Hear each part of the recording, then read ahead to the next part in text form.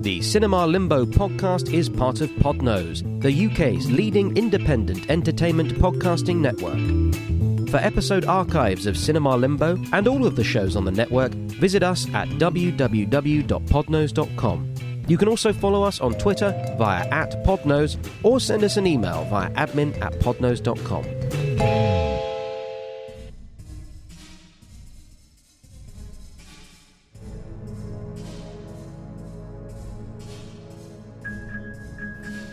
Hello.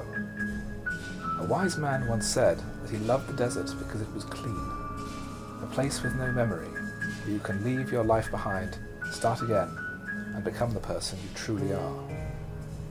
My name is Jeremy Phillips, writer, critic, and civil engineering pornocrat, and you're listening to Cinema Limbo. This evening's film is Japanese Story, the 2004 Australian drama starring Toni Collette, and I am joined by Chris Arnsby, a man who knows the true meaning of spoilers. Listeners are very strongly recommended to watch the film before listening, as this podcast contains major spoilers throughout, which may impede your enjoyment. Hello, Chris. Hello. Now, all things being equal, I'm hoping that this is being released in February, the month of romance. Okay, that makes perfect sense, yes. So, what could be more romantic than Australia? The beautiful, unspoilt, natural landscape of back when God was a boy. Filled with all manner of horrible, poisonous animals, just waiting to inject you with venom or lay eggs on you or whatever it is that they do. It's creation's first draft. Yeah, definitely. But I chose a film called Japanese Story, which I saw in the cinema when it came out in 2004, and it made it. I remember liking it when I saw it, and then watching it again, I think I liked it an awful lot more this time. I was genuinely surprised by this one. Yeah, absolutely. I think of the various different films that I've watched over the course of this podcast, this has had the most emotional impact on me. I was really surprised. It is an emotional movie, more so than any that we've watched. Now, the problem here, listener, is that the movie's plot is such that if we are going to talk about it in any level of detail, we're going to be spoiling it. Yeah, genuinely. If you haven't seen it. And I really do recommend watching this. I think we both really do recommend this very highly. He's nodding. Yeah, no, sorry, yes, yeah. Sorry, I forgot we were on audio for a second there. Things happen, and to have the proper impact, you need to not know about the things that happen. Yes. Yeah. It's easily available on DVD. It might be on streaming services. Yeah, it's not on Netflix in the UK at the moment. It's on Amazon. I streamed it from Amazon. Well, there we are. But it's very, very highly recommended. So if you haven't seen it so far, pause this, get hold of a copy, watch it, and then come back again, because we're going to talk about it. Yeah. And it's real good. Yes. And so's this podcast. Okay, now that the neophytes have left the room. Yes, yeah. Now, we haven't really talked about Australian cinema at all. And when I say we, I mean all the other guests as well. Yes, I mean, I haven't seen Young Einstein. Does that count? It's Tasmanian. I have seen Crocodile Dundee. How many Crocodile Dundee films have you seen? I think I saw 2 of them. So the one I haven't seen is the third one. Logically, yes, that would be correct. Well, I couldn't remember if there were 3 or... I remember that there was one that How Did This Get Made covered, I think. Yes, it was Crocodile Dundee in Los Angeles, which I saw many years later, and is not very good. So, obviously I have a very extensive knowledge of Australian cinema. Well, we're presumably all familiar with directors like George Miller. Oh yes, of course. The Mad Max movies and Happy Feet and the other bizarre zigzags on his CV. Peter Weir. Refresh my memory. Gallipoli, Picnic at Hanging Rock, Dead Poet Society, Master and Commander. Much more on the artier end. Yes, yeah. I would say, but a very interesting director. And they both came out of the new wave of Australian cinema in the mid-70s, where you could just do weird stuff. The government just seemed to give people money to make weird films. Yes. Wake in Fright, I think we've spoken about before. as well. Quite possibly, yeah. It doesn't ring. I'm slightly embarrassed to say that I haven't seen a single Peter Weir film, but Really? I've heard of them. I know. Dead Poets Society. It kind of passed me by. I think I read the Mad Magazine spoof of it. Does that help? I don't think so. Okay. Which other Peter Weir film might you have seen? Probably none of them. Did any of them involve aliens hitting each other? I don't think so. No. Well, depends how you interpret the ending of Picnic at Hanging Rock. Okay, wow. I guess I might have to add that to my list. I've seen Dot and the Kangaroo.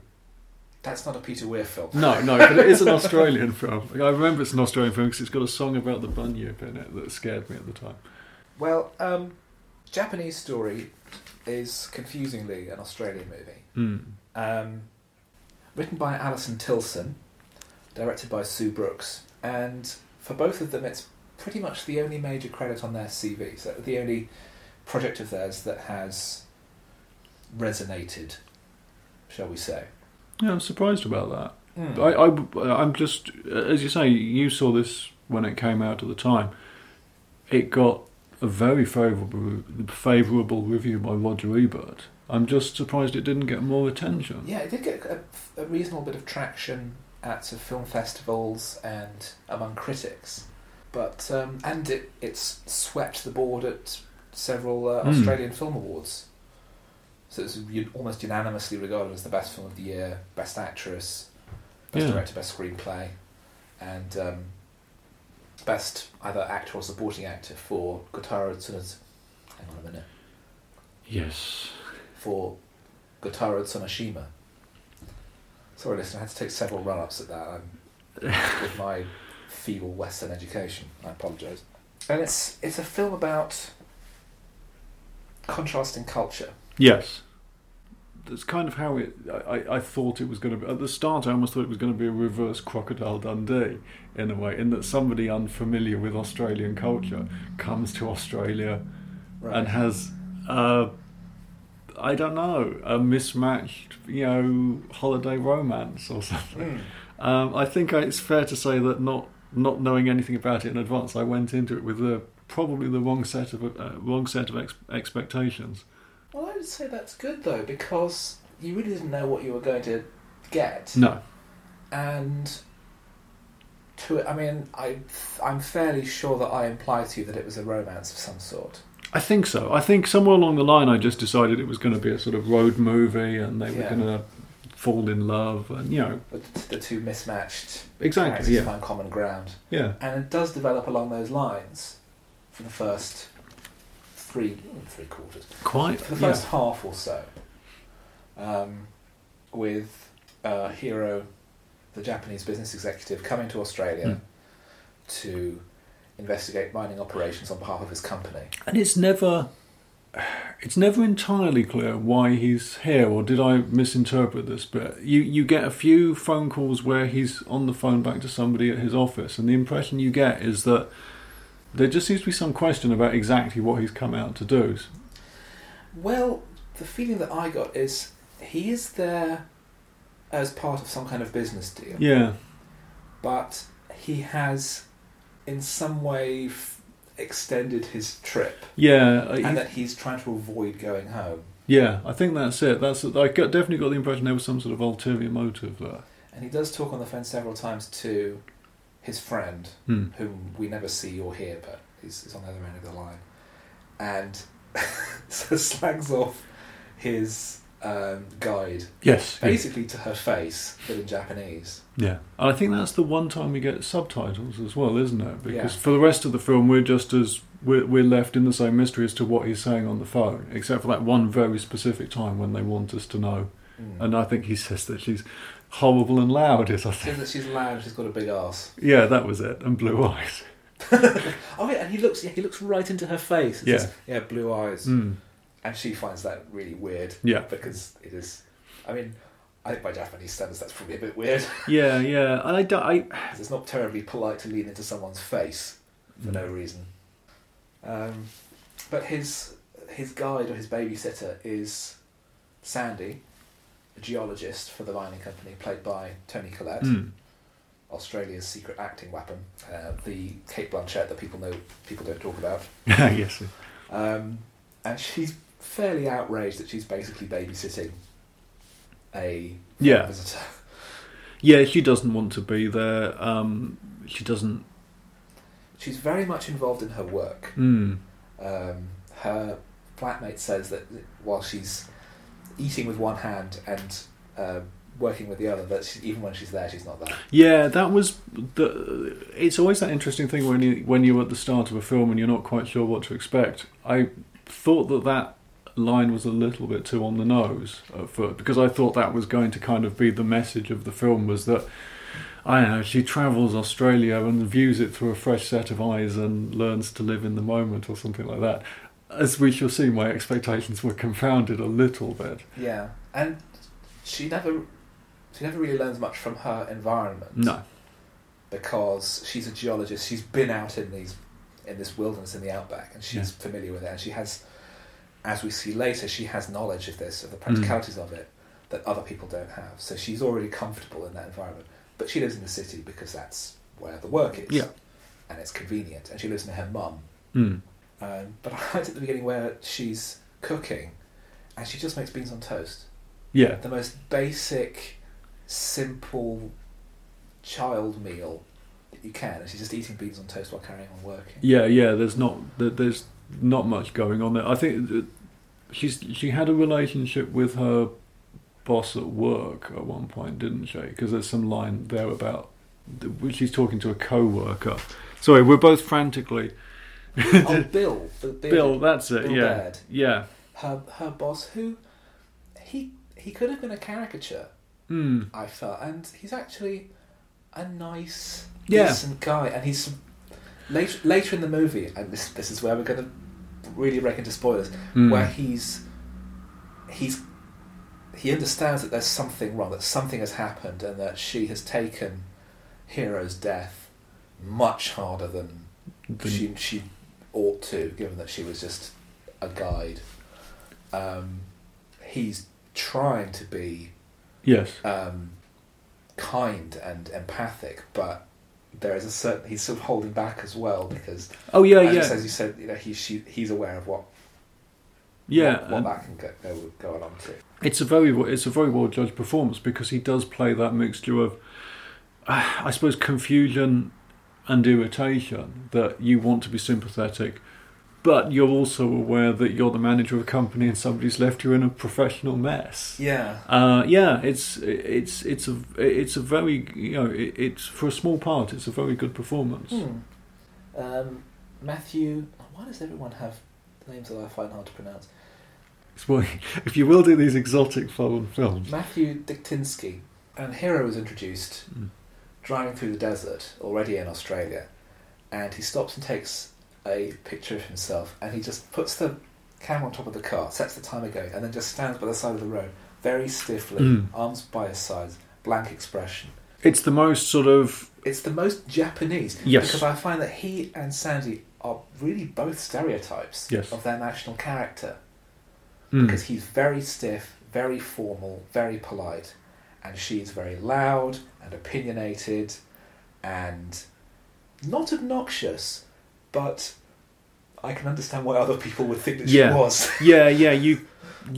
She could be quite grating. I think there's a few points when... She's like those people who are great company for 2 hours, and then after that, it's too much. Yeah. Which is why I try and keep these podcasts under 2 hours. Seems reasonable. I'm thinking of you, listener. I'm thinking of your welfare. It's just neat sketches. Yes, very, very nice thumbnail sketches. Without ever knowing what he's in the country for exactly, where he's coming from. Yes, yeah. And as I say, the setup is there for what seems like it's going to be a quite acceptable little romantic comedy or something.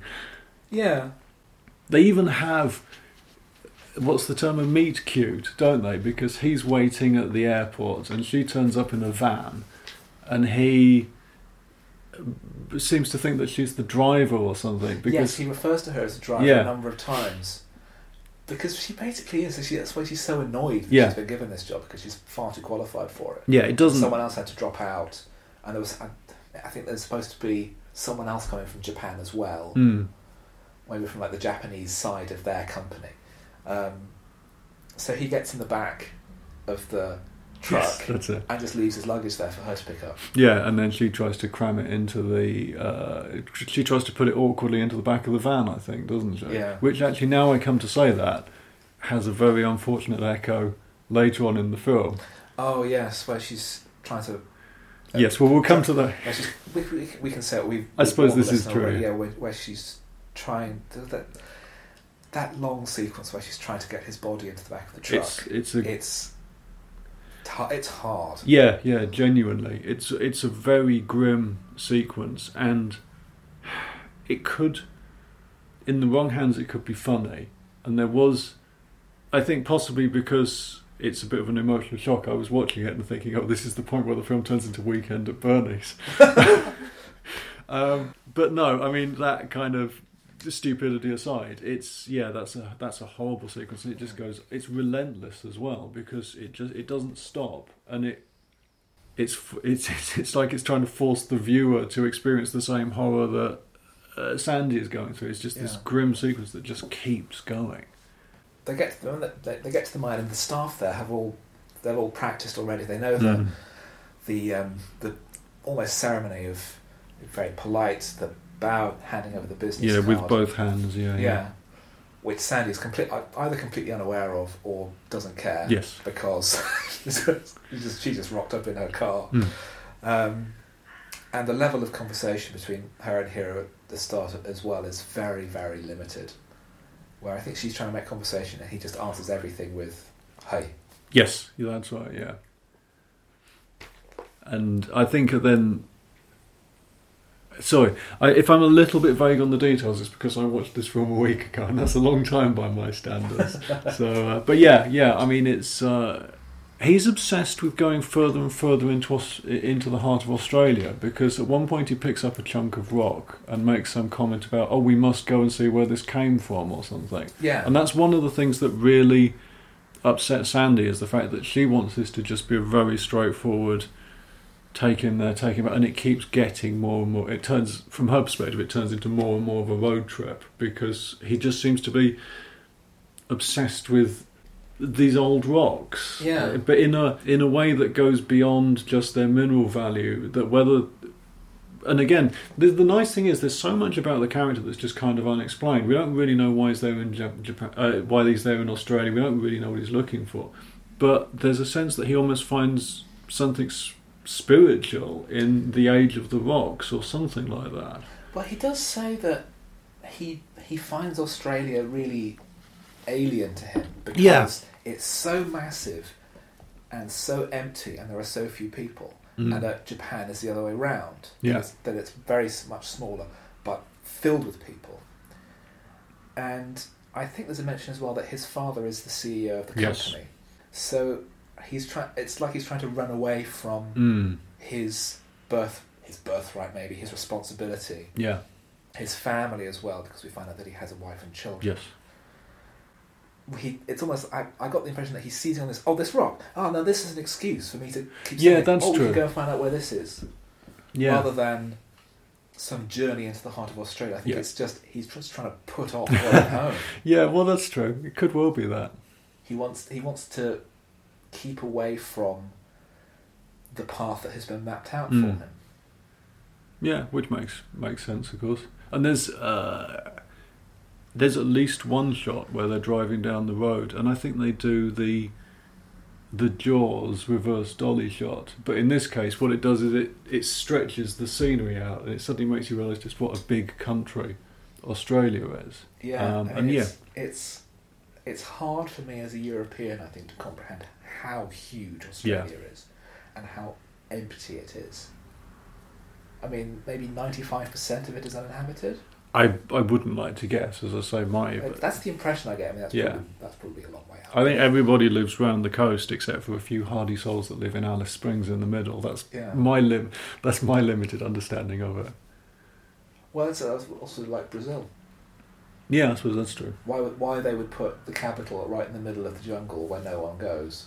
Yes, who knows? Yeah, because Australia has a purpose-built capital as well. It does, yeah. Which I think Jasper Carrott once described as the most boring city on earth.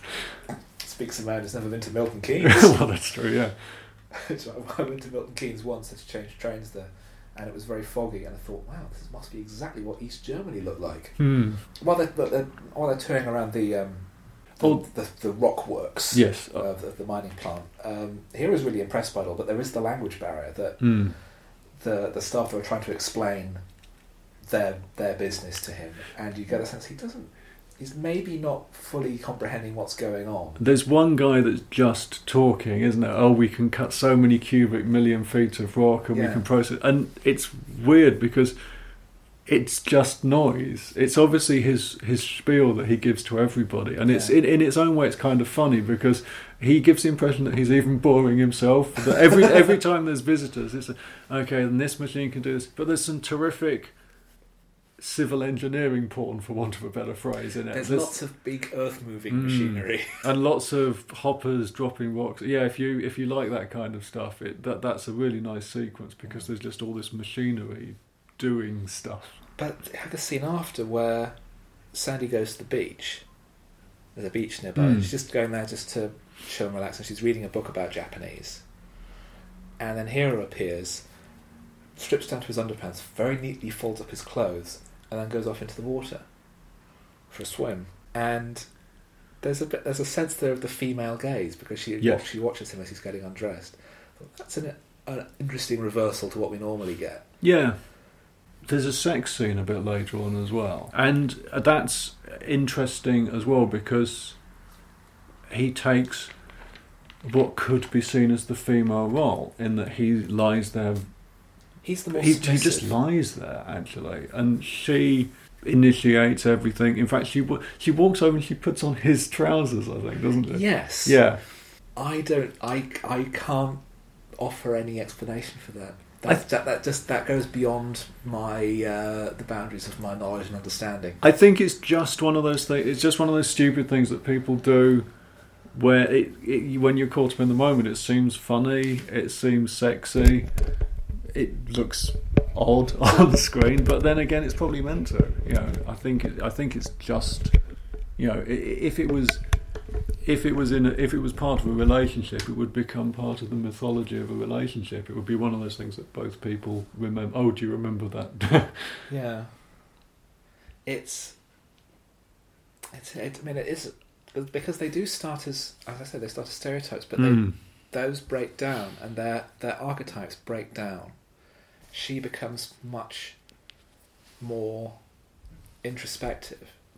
Like in the last half of the movie, or last third of the movie, she really doesn't speak very much. No, what you mean after the death? After the death. Oh yeah.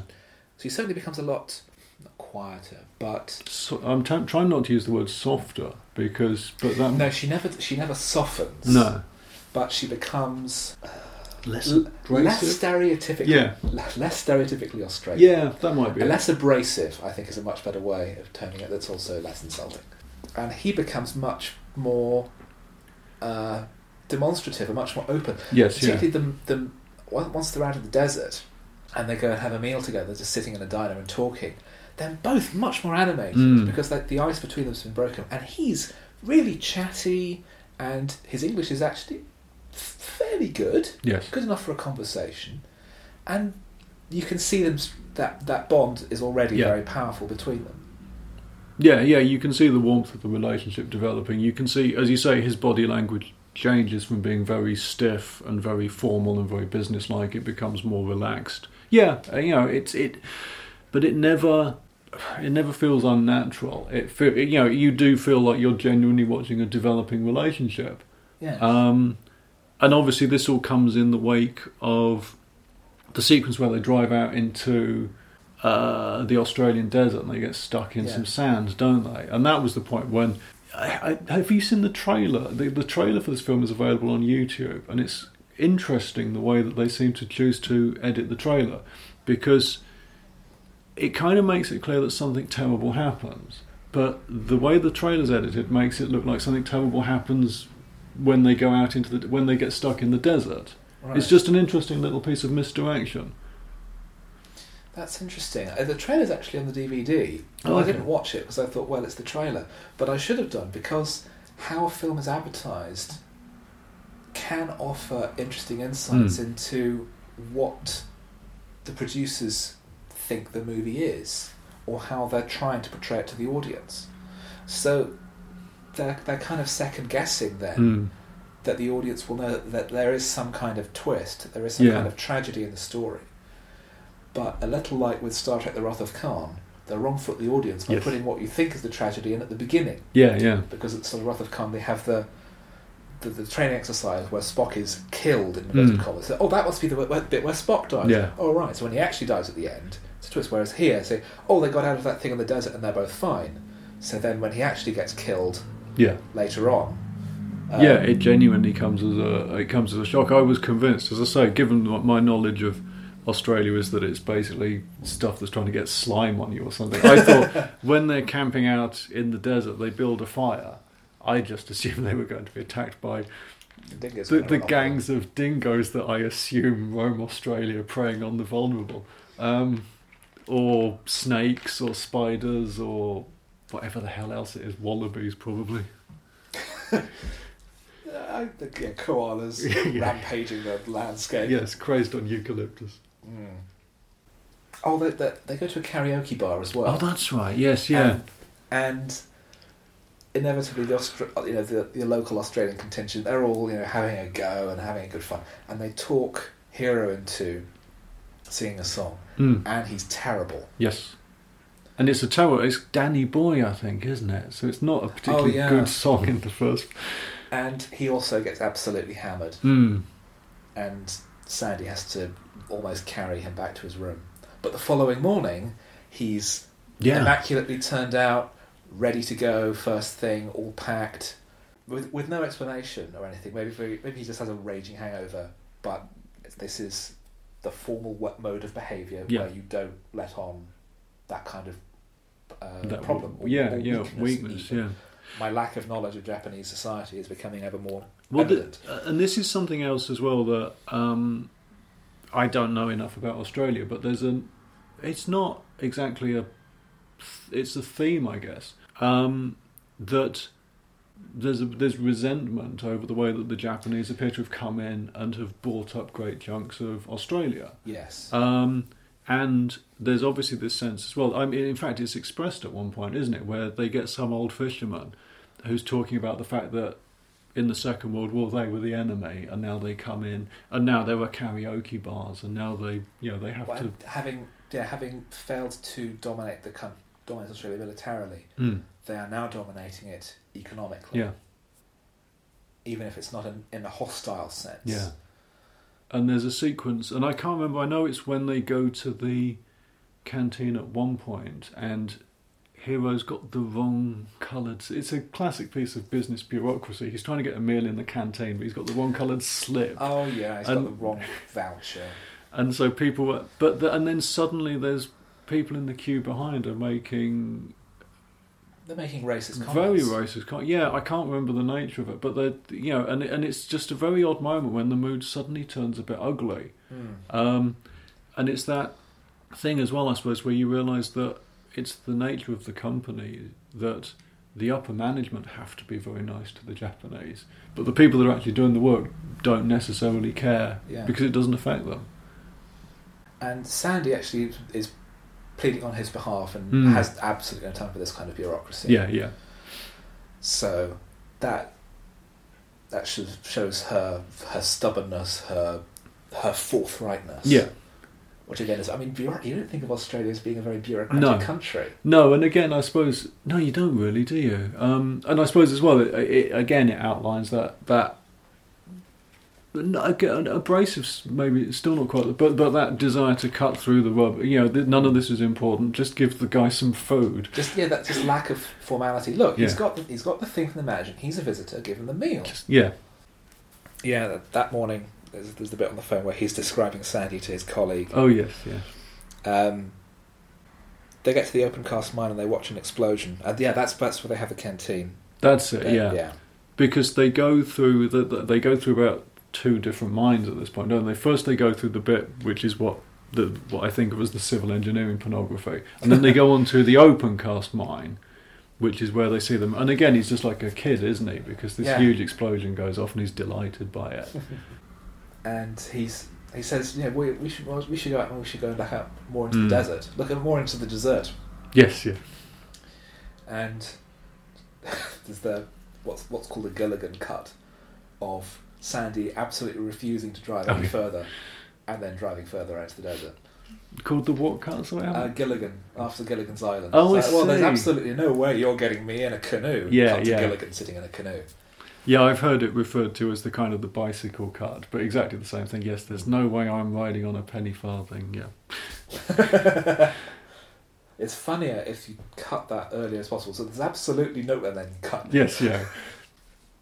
And they're just driving on. It's barely a track. It's just, and it's it's this weird sand where it's very soft and quite deep. And Sandy says that they have to keep driving quite fast, otherwise they'll get bogged down. And then immediately they get bogged down. Yeah. And is it ice cold in Alex, where they're driving across the desert and the van gets bogged down? That happens in Ice Cold in Alex. Yeah. That's what it immediately reminded me of, was that whole sequence. I just remember looking at them and looking at the van there, it's stuck in the red sand, and you just think, you're in trouble now. And they make several goes, but they can't get it out, and they wind up having to sleep overnight there. Everything goes wrong, doesn't it? The winch burns out. I liked the detail of it, of the because they've got the winch, but there's nothing to attach it to, so they dig a hole, throw in the spare tyre with the end of the winch tied around it, bury it, and use that as an anchor. I thought that's clearly just like something that they do. And again, but it's it's that interesting reversal of male and female roles, because again, it's Sandy that's coming up with all these. Oh, we'll do this. We'll do this. Yeah, she's got all the practical knowledge, and she's doing all the hard work, and he's still talking on his phone. Yes. And am I reading too much into this film? Is there anybody on the end of the phone at that point? Because there's a sequence later on where she tries to use the phone and she can't get a signal. I think that's supposed to be like dramatic irony, that as soon as you actually need to use the phone, it doesn't work. Oh, possibly. Because I just wasn't sure whether at that point he felt so awkward that he would rather sit there and pretend to be talking on his phone than be having a conversation. I don't know. I really wasn't sure. But, you could be right. I think you can read it either way, but yours sounds more plausible, I think. But it's certainly that thing that, yes, she then gets the phone. But then he has a line later on where he talks about the fact that he tries to explain away the phone not working by saying that it was his fault that they got into the desert, and therefore it was his responsibility to get them out. And he does a very good job of it, because actually he wakes up to find that he's chopped loads of branches off. And he uses trees them for traction as he reverses them. So he does, and it's one of the few occasions when he kind of takes a dominant role. But I don't know whether he was just saying that line about that. She takes that to mean that that's why the phone didn't work, because he had done something to it so that she couldn't call out. But I wasn't sure whether there was still another layer of deception there, and he wanted to admit to it being his fault that they got stuck in the desert, but he didn't want to admit that he'd been lying about the phone working. Yeah, I think maybe it's that, because it's wanting to save face. Yeah. So he doesn't want to admit that he did anything wrong. Yes. And then he eventually does. So that's breaking down of another barrier. Also, when they have to sleep on the desert floor, they're sleeping back to back, facing away from each other. And she knows all about the desert, of course, because she's worked out there. So she knows that you have to stay with your car. Yes, he wants to walk for help, doesn't he? He wants to walk for help. And I can be there in 10 hours. Even I know that's a bad idea. It's the desert. Yeah. What was the other thing? That it gets cold. It gets very, very it gets very, very cold in the desert at night. But she has all the practical knowledge, and it's then that almost like triggers it off in him. Well, how does this work? So he comes up with using little bits of twigs and branches to use for traction under the wheels, and gets them out. Yeah. And they some cheering. Yeah, and, yeah. and then they start singing as they get back onto the main road. Yes, and they both really, and that's the point when they both kind of start bonding and realising they've got things in common, and she corrects his mispronunciation of the word dessert. And he explains to her what hai means. Yes, that's and it seems to basically mean everything. It does seem to, yeah. Because the Japanese language is so complex that depending on the context, depending on the way you pronounce it and the emphasis, it can mean all sorts of things. And today, it also means yes when you mean no. Yeah. So, what? Well, yes when you mean no. Hai. And at that point, I'm not sure if they fall in love or whether it's just kind of it's just a holiday fling. It's somewhere in between, I think. It's so sincere, I think, that it feels like it's much more than just a brief romance. Yeah. He also helps her with her cigarettes. Oh, that's because right. she smokes. Yes. And there's a point where she's reaching for the cigarettes and lights it while she's driving, and he's not helping her. And then later he gets the cigarette out and holds it to her. Yeah. But that night, after they've got out of the desert, there is a certain amount. It's a bit intimate touching. Well, there is. He's, as you say, he's lying in bed, and she is just caressing his body. Yeah, yeah. And it is that. Strange is the wrong word to use, but from the perspective where I'm looking at it from, it seems unusual. That reversal of roles. Yeah. She's the more dominant in the relationship. Well, there's usually a grammar to sex scenes. Like, you think of something like from a from a Bond film or something, and Bond will be aggressively masculine, and the woman will just lie back and say, "Oh, James," and all that kind of stuff. And this is just completely, absolutely the opposite of what you might expect from that kind of thing. And I think it also cuts before, as you say, it's less of a sex scene and more just of a kind of a scene of intimacy, because I think it stops before they actually consummate the relationship. Well, not to not to get too graphic. Not to get too graphic, but there is a moment where she's clearly manoeuvring his penis into her vagina. Yeah, I suppose that's true. And they do share a little laugh about the fact that he's wearing how silly that is. Yeah, because as we've said, because he's got to manoeuvre it through the flies of his trousers that she's wearing. Trying to use the medical words there. Yes, make it seem less keep weird. Keep it clinical. Well, yeah, but I mean, having said that, not that there's anything wrong with Women Taking Charge. We did cover Batman Returns recently, which is all about a woman taking charge, yes. and very much I enjoyed it too.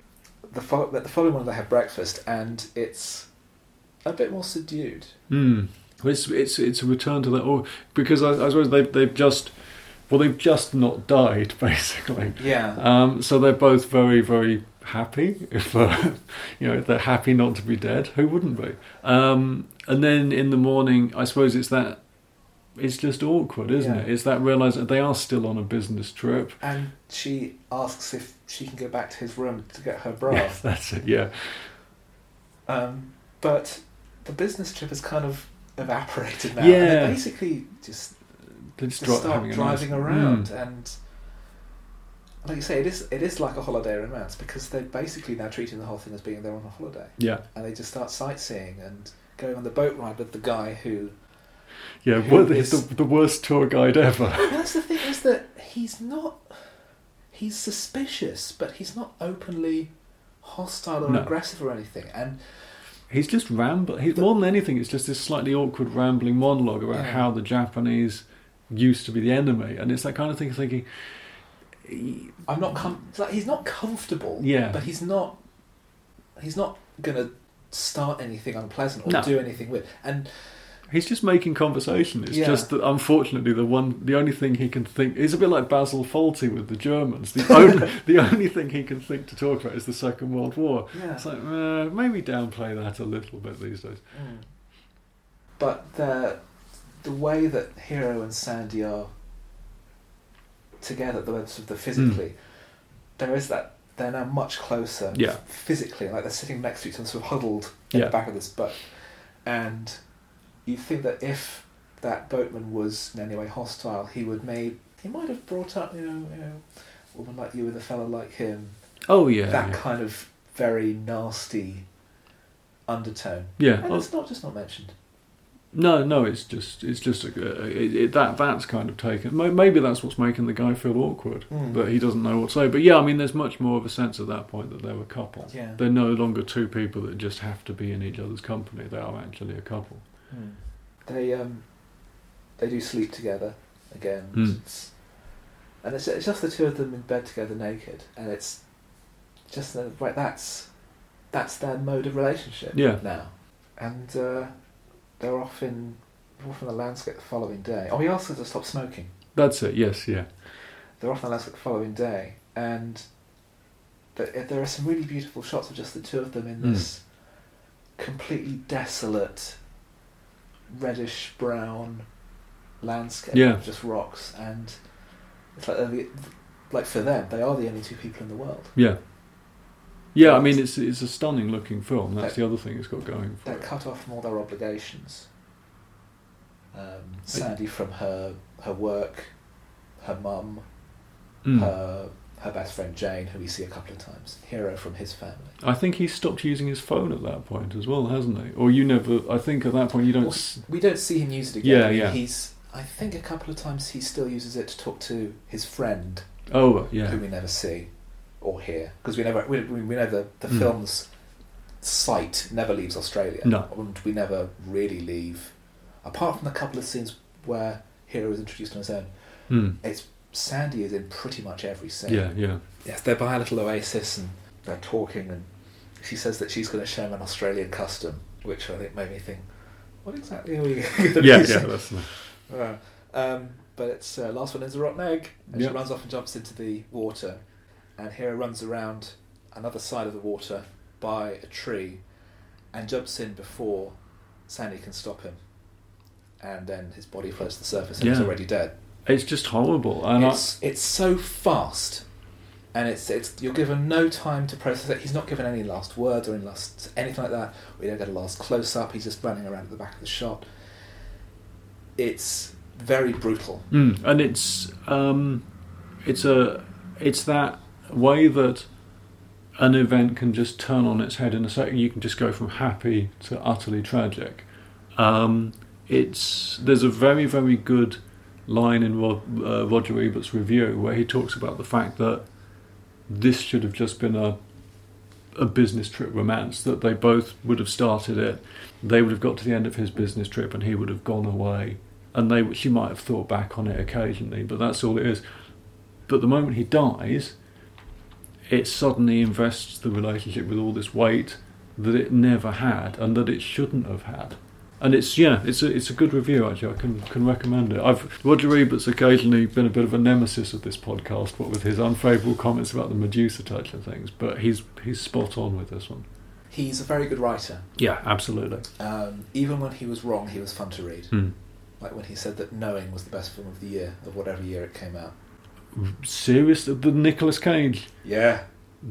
Wow. The Nicolas Cage terrible movie. I'm genuinely... Nicolas Cage in terrible movie shot. Well, yes, yeah. I'm fascinated. I mean, I remember seeing the posters for that film on the Underground, and it had it had a tagline along the lines of "What happens when the numbers run out?" And I just remember looking at it thinking, well, but numbers are part of an infinite set, by definition they can't, which I don't think was the mood that the poster was trying to evoke. But yeah, wow, I'm amazed that he liked Knowing. Oh well, yeah, stopped clock and all that. Yeah, well, he was. I think it's because he'd previously been very positive about Dark City. Oh, okay. One of Alex Proyas' previous films, and Dark City is very, very good. It's the Matrix, but without the fighting. But with Kiefer Sutherland doing an impression of his father.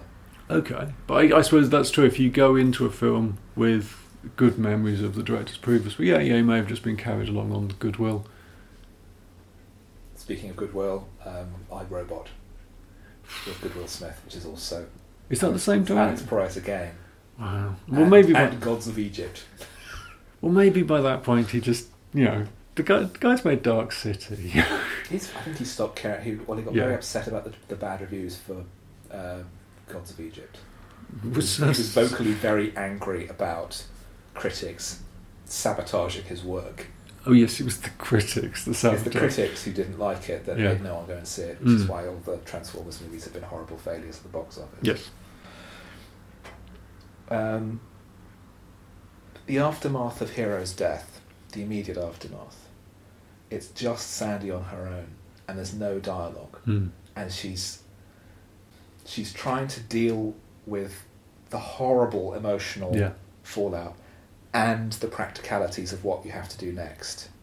And like we said earlier, it's really brutal. Yeah. And Toni Collette is wonderful all the way through the movie. Oh yeah. The first half/2/3 where she goes from being sort of tough and abrasive and not taking the nonsense from anyone, and then not softening but finding other levels to herself in her relationship with Hero. She's a fully rounded character. And then this happens, and then there's just a whole other area that most films... I mean, how many films suddenly have this instance where suddenly the main character dies, and then the other main character has to deal with it, and then you find out all about how that person responds and behaves in this horrible situation. Yeah, no, exactly. I mean, it's what makes it so grim is that it's done in almost forensic detail. As you say, there's a sense that the sequence of her trying to get Hero's body back in the car, it's not one unbroken shot, but it feels like you're just watching what she did for the next 20 minutes. And it's not that long, but it just seems to go on forever. And then she drives back to the town. And there's a nice little sequence where she tries to get some guy's attention in a pub. Yeah. And she's obviously upset. She's doing a good job of keeping it under control. But there's the barman's always one of his patrons, and he says, I'll be with you in a minute. Yeah, and it's a really nice illustration of the way that people can be horribly thoughtless and mean without even being aware that they're doing it. Yeah, so that's a nice little sequence. She finally tracks down the town's undertaker, doesn't she? I think by asking a guy at the petrol station. Yeah, she meets Jimmy Smithers. That's it. I think his name is. Also, the other thing is that she leaves an answer phone message for Jane and washes Hero's body. Oh, that's right, yeah. And dresses him again to try and cover up what they've been doing, obviously. And she winds up driving through the whole night as well. Yeah. That's it, and it's not clear whether... I think she stops at the town and has the encounter with the barman and leaves the phone message, and then, not knowing what to do, just keeps driving. And there's, again, this horrible... You're driving with the corpse of your former lover in the... and you don't know what to do. Yeah, exactly. And eventually she asks in a town and finds Jimmy Smithers, and she asks him what to do if you have a dead body, and you can see slowly he's twigging what's happened, and he's just being very calm and explaining, well, you need to get a doctor's certificate, and it's like he wants to be nice, but he doesn't really understand what's going on or how to react. No, that's right. He just knows here is someone who is clearly in need of help right now. And there's that sense that and I suppose it's that relief as well that other people start to take over. It's that thing. It's like the police turn up or something, and you think, oh, thank God, now I don't have to be the responsible adult. Yeah. Except the problem is that she now has to explain just what they've been doing. Why, when they just drove off into the desert, and then 3 days later he's dead. Yeah. And she goes back to work, and she just can't explain it because she'll get into an awful lot of trouble, and so will Hero, and it will destroy Hero's family. So she's just got to keep it all bottled up. And again, it's that thing that Roger Ebert talked about, the putting weight on something that's too their relationship, for what it's worth, is just too fragile to support all this sudden weight of responsibility that's put on it, because she can't tell anyone what was going on. She can't, and she's living in terror of being caught. There's one particular point when she's asking what's happened to all Hero's stuff, and we just gave it to, they pass it on to her, and she's frantic because this includes rolls of film. Yeah. And I don't know, presumably at that point she's worried about some of the photos that have been taken. Yeah. She does wind up, I think, confessing all to her mother. Yes, yeah. Who is sympathetic. And when she finally arrives back home, Jane meets her at the airport. And that was sort of nice, because they only have like one little scene at the beginning, and you get the impression that maybe they're not that close. Yeah. But it's the same with the mother as well. It's interesting where you have these characters that come in at one end of the film and the other, because the mum at the start is just this slightly weird woman who's obsessed with sticking obituaries of everybody she's known in a book. Yeah. But then she comes in at the other end of the film, and suddenly the character seems a bit less quirky, a bit more round. I don't quite know how to describe it, but more like a real person, basically, as if the weight of this death has suddenly given her character some more definition. And Sandy feels like she's regressing in age a bit, because she's in tears a lot of the time, and she just stomps off to her room as well. It's just my heart went out to her. Yeah, it's really brutal to watch. It is. We're both proper big tough men, and I cried. Oh, I'm quite happy. This film made me think of death, so thanks for that. It's funny. It's that thing. It did kind of make me remember back the death of sort of various grands and things like that. It put me in a bit of a maudlin mood for. Oh, it's fine. I had a pizza. I got over it. Oh well, that's all right then. Yeah. And there's also a meeting where Hero's widow has come along, and Sandy walks up to her very slowly and can only say sorry. Yeah. And then later, at the viewing of the body, she wants to go in, I think, but she never quite gets up the courage, does she? Yeah, I think the impression is that she's not welcome, but it's not the done thing. Yeah, she's worried that it will be inappropriate. And I guess as well, she's also still terrified that in some way they're going to discover the nature of the relationship and there will be a blazing row. And it's never... I think the wife suspects... I mean, particularly just from... And in the end, the pictures are... But they look like holiday snaps, don't they? There's I think the last picture that was taken of them is literally taken minutes before Hero dies, isn't it? And they're standing there, and they've used the timer, and they've got their arms around each other's shoulders. Yeah. So it could still just be a picture of two people having fun. It's not necessary. It's not the formal sort of photo that he was taking at the start. Yeah. But it could just be the photo of somebody that's relaxed and having a nice time. It's not necessarily any hint of the relationship in there, but I think she's got a pretty good idea that something happened, but she's kind of too nice to say anything. She's sympathetic, I think, because she's able, I think, to read in Sandy that whatever has happened has devastated her, and it would be cruel to be other than at least civil. I kind of kept waiting. I was a little bit nervous because at this point my impression was that the film hadn't put a foot wrong, and I kept worrying that there was going to be some kind of horrible EastEnders style confrontation, and it was almost a relief when that didn't happen, and everybody just carried on being very polite and not saying anything to each other. That's the thing, that it's almost like the Japanese cultural values have taken root by everyone becoming formal and polite, and all that emotion and feeling that's raging underneath not being allowed to surface. Yeah. Sandy has to keep it I think there's only one shot where you see Hero's widow crying, isn't there?